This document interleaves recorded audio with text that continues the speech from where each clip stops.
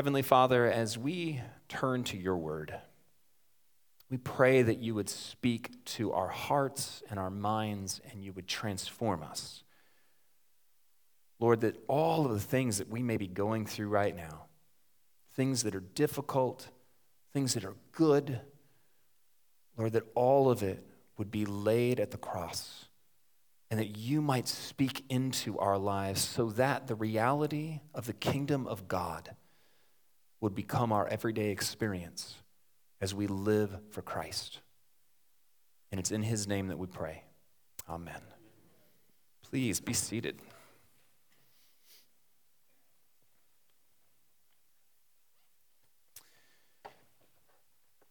So I grew up in the 80s. There's a lot of things about the 80s that you don't want to remember. But there are some things that are kind of interesting about the 80s. Ran across this article about stuff in the 80s that, I don't know, some of it's kind of good, I guess. Did you know that Michael Jackson introduced the moonwalk in the 80s? And it became like a pop sensation, and every little kid now wanted to be that. Did you know that arcades came into prominence in the 80s? I remember riding my bike and going to these places, and you walk in, I mean, just lights are buzzing everywhere and all the noises of the arcades. And the final episode of MASH was in the 80s, and over 100 million people watched it. Do you remember the Just Say No campaign? That was huge in the 80s, Just Say No. This one I really had to go look up because I don't quite remember it, but after I started looking it up, then I remembered it. The Smurfs were huge in the 80s. There ended up being like Smurf cereal and I mean, it was ridiculous, the Smurfs. Yeah. Learning that Darth Vader was Luke's father. That might have been the biggest moment of the 80s. Listening to music on a Walkman. Remember those? Walkman. Or when MTV actually played music videos. That was in the 80s too. I don't remember this book, I just remember the sensation, but a book came out in 81 called The Simple Solution to the Rubik's Cube. And in the 80s, the Rubik's Cube just exploded, and it was tied apparently to this book, which, by the way, just made us all feel like idiots, because even after reading the book, we couldn't do it. Here's the thing that I had maybe the hardest time giving up. Mixed tapes. I loved making mixed tapes. Like you take all this music from all these different artists and you put it onto a tape. And guess what happened when CDs came out? You can't make mixed CDs, at least not in the beginning. And I rejected CDs for a period. No, I will not listen to CDs. They are of the devil because you can't do mixed CDs. And then they came out with CD writers. They were ridiculously expensive, but you could write onto a CD and actually get more songs and make a bigger mixed CD than a mixed tape. It was kind of ridiculous. But I really struggled giving up the mixed tape. And this morning, as simple as that sounds, this is what I want you to think about as we dive into this text. What are you holding on to that it would be a real struggle for you to let go? If you would, and you have a Bible, open it up to Luke chapter 18. Luke chapter 18.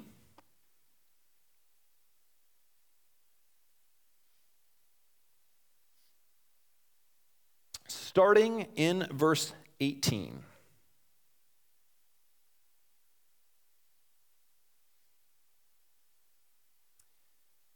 And a ruler asked him, that is Jesus, "Good teacher, what must I do to inherit eternal life?" And Jesus said to him, "Why do you call me good? No one is good except God alone. You know the commandments. Do not commit adultery, do not murder, do not steal, do not bear false witness, honor your father and mother." And he said, "All these I have kept from my youth."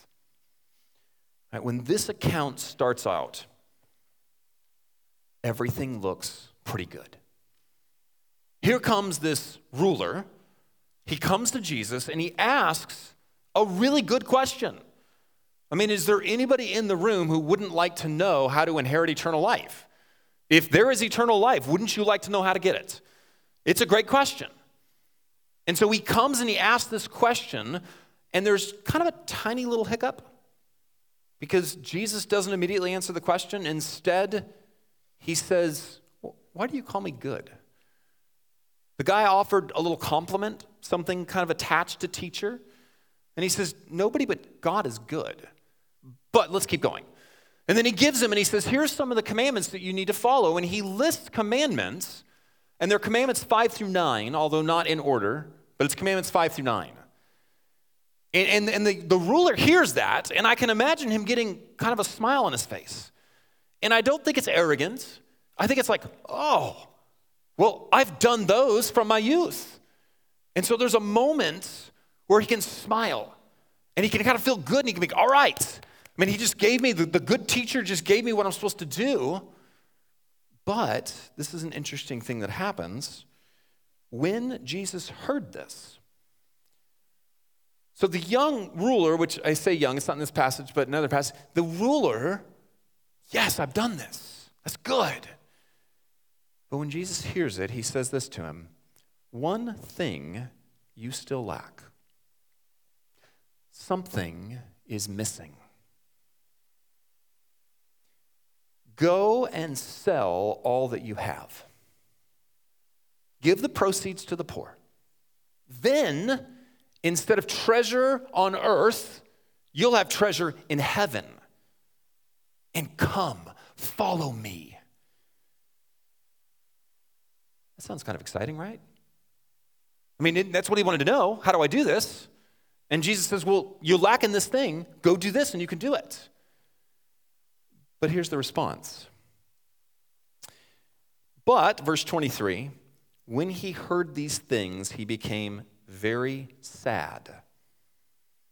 Now, that's a very particular Greek word, and it is used by Jesus in the garden, where he says, my soul is very sorrowful, even unto death. I mean, this guy is really sad.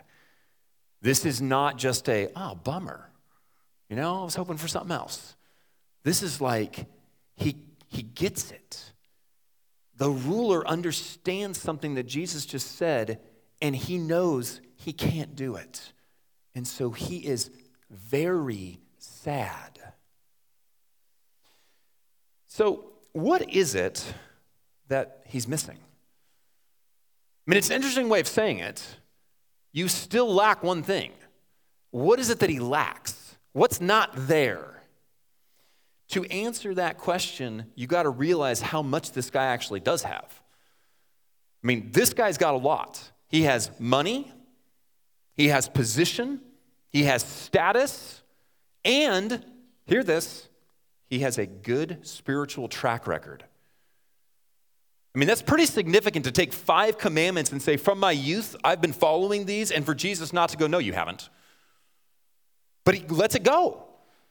This guy's got a lot. So what is he missing? And to understand that, we need to look at the way Jesus approaches this whole thing and how the back and forth goes. It's well, you know the commandments. He answers with the commandments. Jesus says you lack one thing. Guess what he's lacking? One of the commandments. Which one? You shall have no other gods before me. Commandment number 1. He's got 5 through 9, he's missing number 1. He might have 3, he might have 10, but he's missing number 1. So a little perspective on number 1. Here's one of the interesting aspects of the Exodus story. All right, go back into the Exodus with me for a minute. Do you know that in the Exodus story, Yahweh never denies the existence of other gods? Now, scripturally speaking, Yahweh alone created the universe, and Yahweh alone is the true God. However, in the Bible, there are lowercase g gods in societies, in cultures.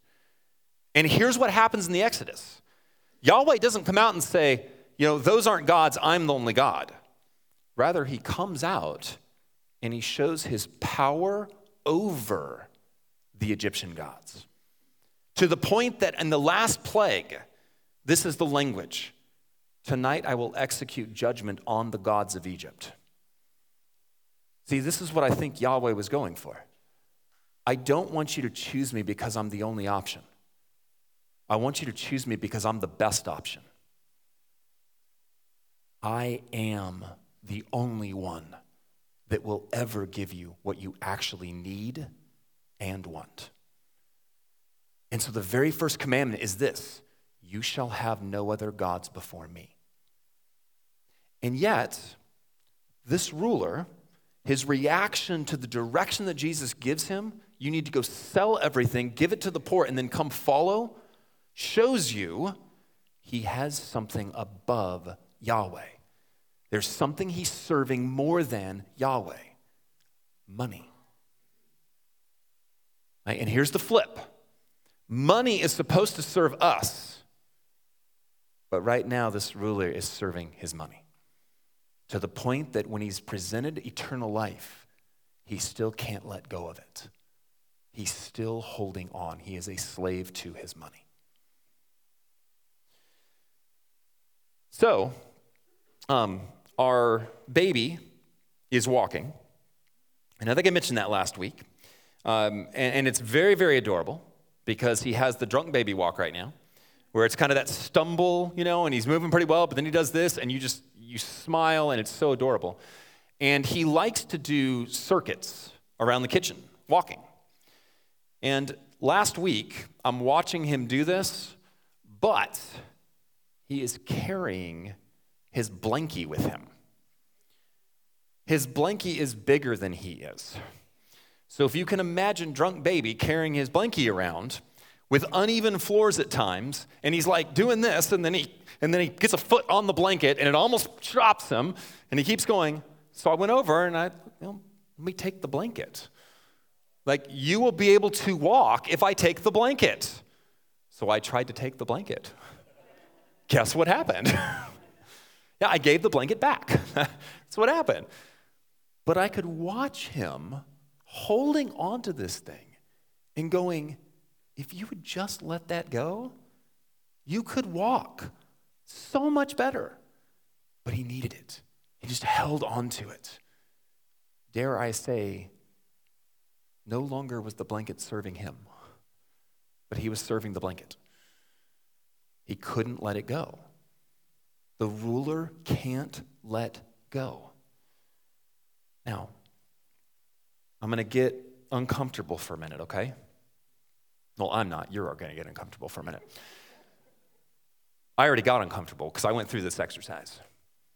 I want to start with the very thing that he's challenging the ruler on: money. And I want to ask you a couple of questions. I want you to consider these things. And you're considering it within your own heart, your own mind. I'm not asking anybody to raise hands. You're not writing this down and turning it in. This is between you and the Lord of the universe. Do you serve money?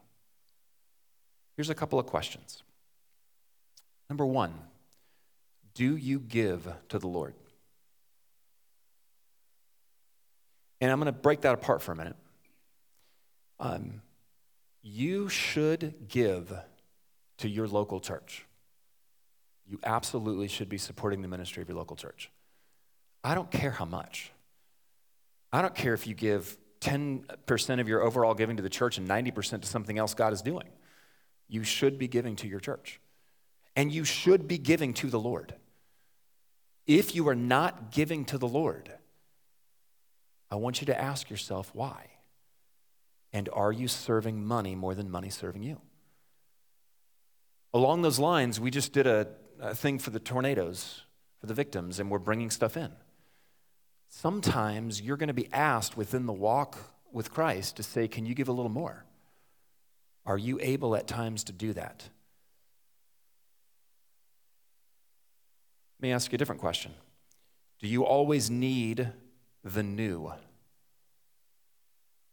Are you always looking for the next thing? Do you constantly compare your financial situation to the situation of others? How often is your happiness tied to money or what money can bring instead of what you have now and who is in your life? Not what is in your life, but who is in your life. Have you made choices in your work life or your schedule that bring too much stress or take too much time away from family or God or other important things because, hey, some people have to work long hours, I get that. But you've made certain choices because you want more stuff, or deep down, you're not really trusting God. You're trusting you. The ruler lacked one thing. He broke the first commandment because he was a servant to money more than he was a servant to God. Are we doing the same? Now, I'm going to open this up just a little bit. What about other areas? All right, we're just going to keep kind of plugging along here. It's not just money we can end up serving. We can end up serving a job, a position, status, an attitude. You ever had an attitude you just won't let go of? How about a theological position on something? How about a political position? How about a grudge that you won't let go of? A reputation? How about positively a dream or a plan you have for your life that is clearly not going that direction, but you won't let go of it? If you looked closely at your life right now and you honestly assessed where you are, what are you serving? What will you not let go of or give over to God? You have to hold on to it. Or let me ask it this way. What does God want for your life? Now, first, he wants relationship with you. But through that, what does he want for your life? What does he want in your family? What does he want with your job? What does he want with your schedule? If you're asking this first, what will you stumble across to say, I am holding on to something I need to let go of because it has become the thing I'm serving more than God? Now, if you decide you want to let go, it's hard. Be upfront. It is hard. And here's one of the reasons. This ruler's money is tangible, right? It provides for him. It gives him status. It gives him power. It gives him joy. It is physical. It is concrete. It has immediate benefits. But selling all of the stuff that Christ has asked him to sell and clinging to God is far less tangible. God is spirit. I have no idea how this is going to work out if I do this. What I do know is I like this chariot that I'm riding around in right now. It's far more tangible. And I would also say this. A lot of the things that we may not want to let go of, there's a certain tangible quality to them that letting them go and just trusting God doesn't have. Money, of course, you can see it.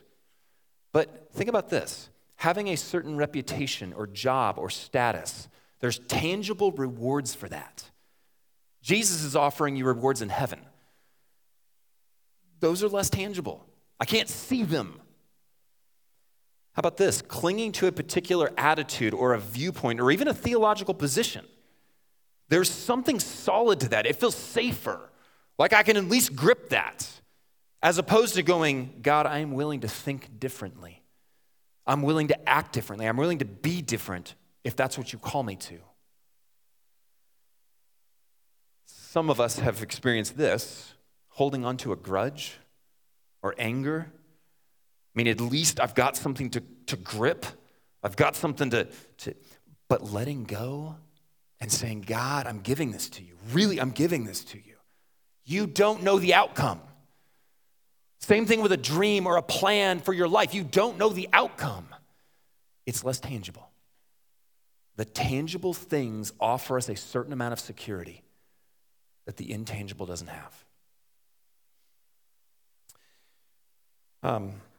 So one of everybody's favorite players on the Dallas Cowboys is Jason Witten. And Witten has come back.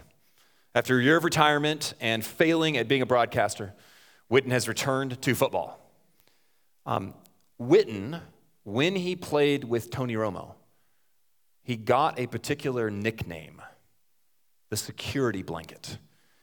And it probably came from announcers. That's what you hear it from.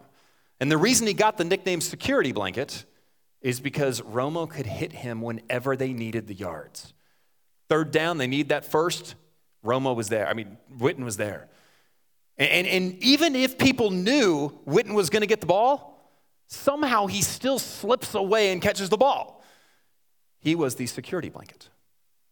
Now, in light of my son's blankie and things like that, and just thinking about security blanket, and a security blanket is this soft, fluffy thing that is meant to make babies happy, right?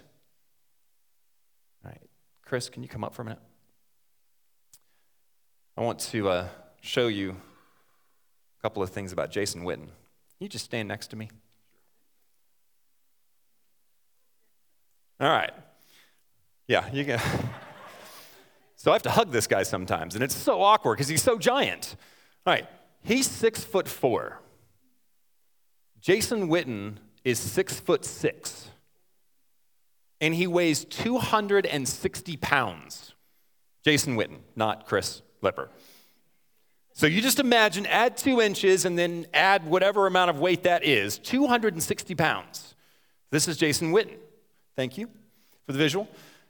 And when he played, Jason Witten has played through hurt shoulders, hurt legs, a broken rib, a lacerated spleen. And at one point, this is maybe the greatest play in all of NFL history. At one point, Jason gets the ball, and he is running down the field, and somebody smacks into him so hard that his helmet flies off. The guy bounces off, and Jason keeps running down the field without a helmet on. And as he is going down the field, men are literally grown men. They are jumping on him, and he is dragging a half dozen guys with him down the field before they finally wrestle him to the ground. And he gets the nickname Blanky. Does that seem right to you? This guy was a beast. I mean, he really was. And he was security for Tony Romo. There is no doubt. Can I tell you, in 2019, he's not quite the security for Dak Prescott anymore. He's got a few more years on his body. He doesn't move quite the way he moved 5 years ago. He occasionally drops a ball. I'm not sure he ever dropped a ball a couple years ago because he's aged. Can I tell you, anything you are holding on to right now that is not God will let you down at some point. It doesn't matter how good it's working for you right now. At some point, it will not be enough. We are called to let go of those things that we are actually serving.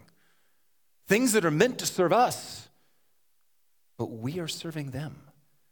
Attitudes, money, reputations, jobs, whatever it is.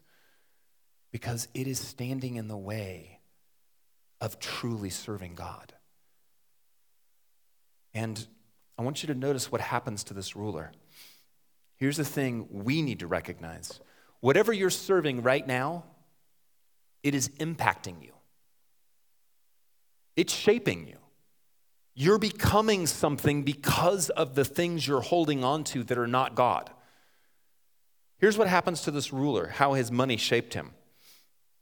So in chapter 18, verse 15 is about the little children.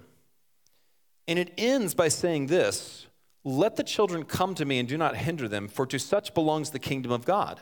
Truly I say to you, whoever does not receive the kingdom of God like a child shall not enter it. Now ignore the little title in your Bible right there, because this keeps going. And a ruler asked him, good teacher, what must I do to inherit eternal life? Why would you be any different? But that's his question. I mean, he just heard the answer. But this ruler steps up and says, yeah, but what do I need to do? Why are you any different? Because you're wealthy? Good teacher. Jesus stopped him at that and said, why do you call me good? Well, why is he calling him good? I'd make this suggestion. He's a good politician.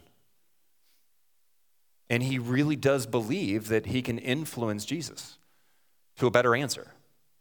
Good teacher. What must I do to inherit eternal life? So somehow, even his wealth makes him think he could influence or manipulate Jesus? Not only are those things shaping him as we see that come out, but he thinks that his accomplishments are all he needs. When Jesus says, you must do this, and he goes, oh, I've done that. And then when Jesus goes, you need one more thing, he's like, oh, I can't do that. That's not worth it. You see, whatever you're holding on to right now, it is shaping you. It's causing you to view certain things certain ways. Whether it's people or situations or your future, it's impacting you. In the same way that, listen to this, if you will cling to God first, that will also shape you. That will mold you and make you into a kingdom first follower of Christ. Because now he's shaping you. Not only does it shape you what you hold on to, but it can't give you what you want. We all know this, right? I mean, just theoretically, you know that holding on to money won't ultimately satisfy you. You know that holding on to that position or holding on to that grudge or whatever, it's not ultimately going to bring you satisfaction. I just want to read what happens in the rest of the scene. Jesus, seeing that he'd become sad, said, how difficult is it for those who have wealth to enter the kingdom of God? For it is easier for a camel, the largest animal they knew of, to go through the eye of a needle, a really, really tiny thing, than for a rich person to enter the kingdom of God, because they're serving money, not money serving them. Now, does that mean everybody? No. I mean, we have an example of Zacchaeus in Luke's gospel. Doesn't mean you can't have money. He just says how difficult it is because far too many of those who are rich, they are serving their money. They need more money, more stuff, and that's driving their life. Now the disciples, they hear this. Those who heard it said, then who can be saved? Because they had a basic idea theologically that if you're wealthy, it's because you've been blessed by God. Well, my goodness, if you're being blessed by God and you can't get in, who in the world could be saved? And look at this line. What is impossible with man is possible with God. This is what you need to know. What you most desire in your life, it will come because God makes it possible, not because you cling to whatever it is that you're serving. God makes possible what anything we cling to does not make possible. And he says, this is the reality. Peter comes and says, see, we've left our homes and we followed you. Like, we're putting you first. What does that mean? Well, he said to them, truly I say to you, there is no one who has left house or wife or brothers or parents or children for the sake of the kingdom of God. And by the way, Jesus is not advocating divorce here. But he makes an extreme example to say this. For the sake of putting the kingdom first. And this happened in the first centuries. It happens throughout all of the centuries. There are times where families have been torn apart. because one member of the family followed Christ and the other would not. But it's not a go divorce your wife or your husband or, ignore your children so they starve to death. That's not what he's talking about. But it is being so radical in your choice that you choose God, who will not receive many times more in this time and in the age to come eternal life. This is what he says. Let go of whatever you're holding on to that you are serving even more than God. And as scary as that is, God will give you more than you will ever get by clinging to that thing. I don't necessarily mean God is going to give you every single thing you ask for. Like, for example, I'd really like an Audi. I'm kind of tired of my Honda. I'd like an Audi. Just because I let go doesn't mean God's going to give me an Audi. God will give you life. This phrase where Jesus says, sell everything you have, distribute it to the poor, then you'll have treasure in heaven. There's a comma in the English text, and in Greek, that word come, it's an exclamation. It's an excitement. It's like a freedom word where Jesus goes, I want you to unburden yourself from these things that you think you need, because once you do unburden yourself, once you let it go, come, follow me. Like you'll be free to just come and be my disciple, because right now it is dragging you down.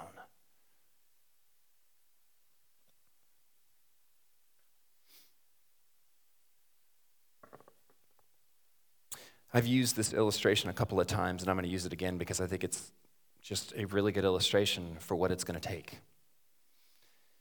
If you've ever been to Hurricane Harbor, there is a section of Hurricane Harbor for kids where they've got all these splash pools and like things to climb up and littler slides and water that comes down. And there's one area where you've got like buoy things that you walk across, but they've got ropes because they slip under your feet. And there's no way you could walk across those things without holding the ropes. Even holding the ropes, you watch kids kind of do this. Their legs are swinging all over the place. But when you get to the very end, there's a little bit of a gap. And to get off that thing, you got to figure out a way to get over that gap. When Kira was about 6 years old, she went across this thing. And she got to that point, and she is clinging to those ropes. And I'm standing right here, and I'm saying, you've got to take my hand for me to help you off that thing. But in order to take my hand, what did she have to do? She had to let go. And it was scary. I mean, she knows that this is not stable, but at least she knows what she has. She's holding on to something, and at least she's not fallen in. To let go and to grab a hold of my hand, there's a moment where she has to go, I don't know what's going to happen. I just know I need that. You cannot hold on to anything and God. You cannot serve God and mammon, God and money. You have to let go and grab on. Let's pray. Gracious Heavenly Father, thank you for your word. Thank you that we are being offered freedom. Freedom from slavery to things that we cling to. Freedom to live life abundantly as you are offering. Freedom to be the people of God in profound and amazing and joyful ways. Lord, I ask right now for every person in this room, you would show us the things we so desperately cling to that we really have not let go of. And God, you'd help us to open our hands, let them go, and to grab onto you, that we would serve you and have no other gods before you, that we might live kingdom first in all of the freedom and joy that Jesus offers. In his name we pray. Amen.